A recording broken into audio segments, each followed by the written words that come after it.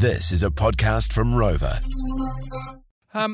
Tech producer Caleb, just going to bring you up there, mate. Speaking of, G'day. You sent us through this last week, I think it was. There's a picture, and I thought that's creepy. was it the irregular stack of a shelf on top of a shelf? Looked dangerous. Looked like Jenga. What? The shelf on top of the shelf, which is holding these things. I didn't even notice. So, I thought you would have. you've got an enormous collection of pop vinyls. What Yeah, are pop man. vinyls for those people that are uninitiated to this craze and investment opportunity? Well, now that it's been framed as creepy, it's probably going to sound bad, isn't it?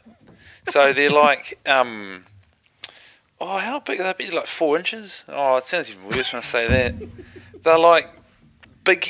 They're like bobbleheads, right? Yeah, but- essentially, and you can get cool ones. So I've got the whole Pearl Jam band. I've got Billy Idol. I've got 3 different types of Prince. All the rest, full set of Lord of the Rings, whole lot of Star Wars ones. I've been collecting for probably about 5 years. How much do they go for, and what are they worth? Because obviously, judging by the car that you're driving now, after selling a couple of them, they go for quite a lot of money. No, that was because I got paid out by insurance because it got that's stolen. Yeah. Yeah. No, I haven't quite made a lot of money yet because I've got to wait a few more years. But there are some that I got for like $10 that are in the hundreds of dollars. Jeez. So that's because like there was only a certain amount made of that one. So like my Luke Skywalker with a green lightsaber. That one's worth a bit, man. Oh, that's the one in the pride of place at the top of the shelf. Can talk us through the actual number that you've got in your collection, and then you've moved into a new flat. So in your bedroom, you've got like a kind of like a grandstand for them, don't you? Yeah. So I've got that grandstand. That's not even like that's probably about 3/4 of them. shit. So I've got real? close to 90 of them. Yeah. That's, I mean, yeah, everyone needs a hobby. It's the one that you're after that you're like, oh man, I'd love to. Well, if I just won Lotto tonight, I'd be getting that one. Yeah, the AC/DC full set, back in black. Yeah, what is that full going set, for? It's $110 for all 5 members. And that one looked pretty cool. Saw that at JB Hi-Fi the other day and I was like, ooh, that's a bit of me. Payday's coming soon. Matt Woodling, nice positive text here. Get a life, bro.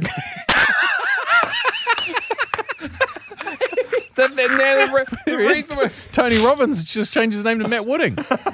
So the reason why I wanted to bring this up, and I did put a note saying creepy collection, is there's a lot of eyes watching you in the bedroom, man.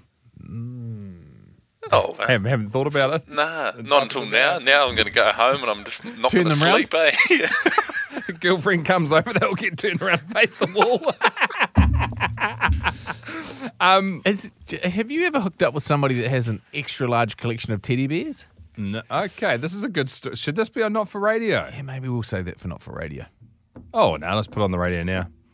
I've just changed my mind. Okay, so I hooked up with this chick with a bowl cut from New Plymouth, and she had, no kidding, would have had at least, I reckon, about 120. And this is when I was at boarding school. Went back to her joint, and it took her about half an hour to pull them all off and set them up in a bay window. Not pull them off, move them from the bed to the bay window. Yeah. And then when I left after a meaningful one-night relationship the next morning, she wouldn't drop me off until she put them all back on. And they had an exact place in which they all went. Like, it was picture perfect from what I can recall from the night before, exactly replaced. As Mahatma Gandhi famously said, Jay and Dunk is for the boys.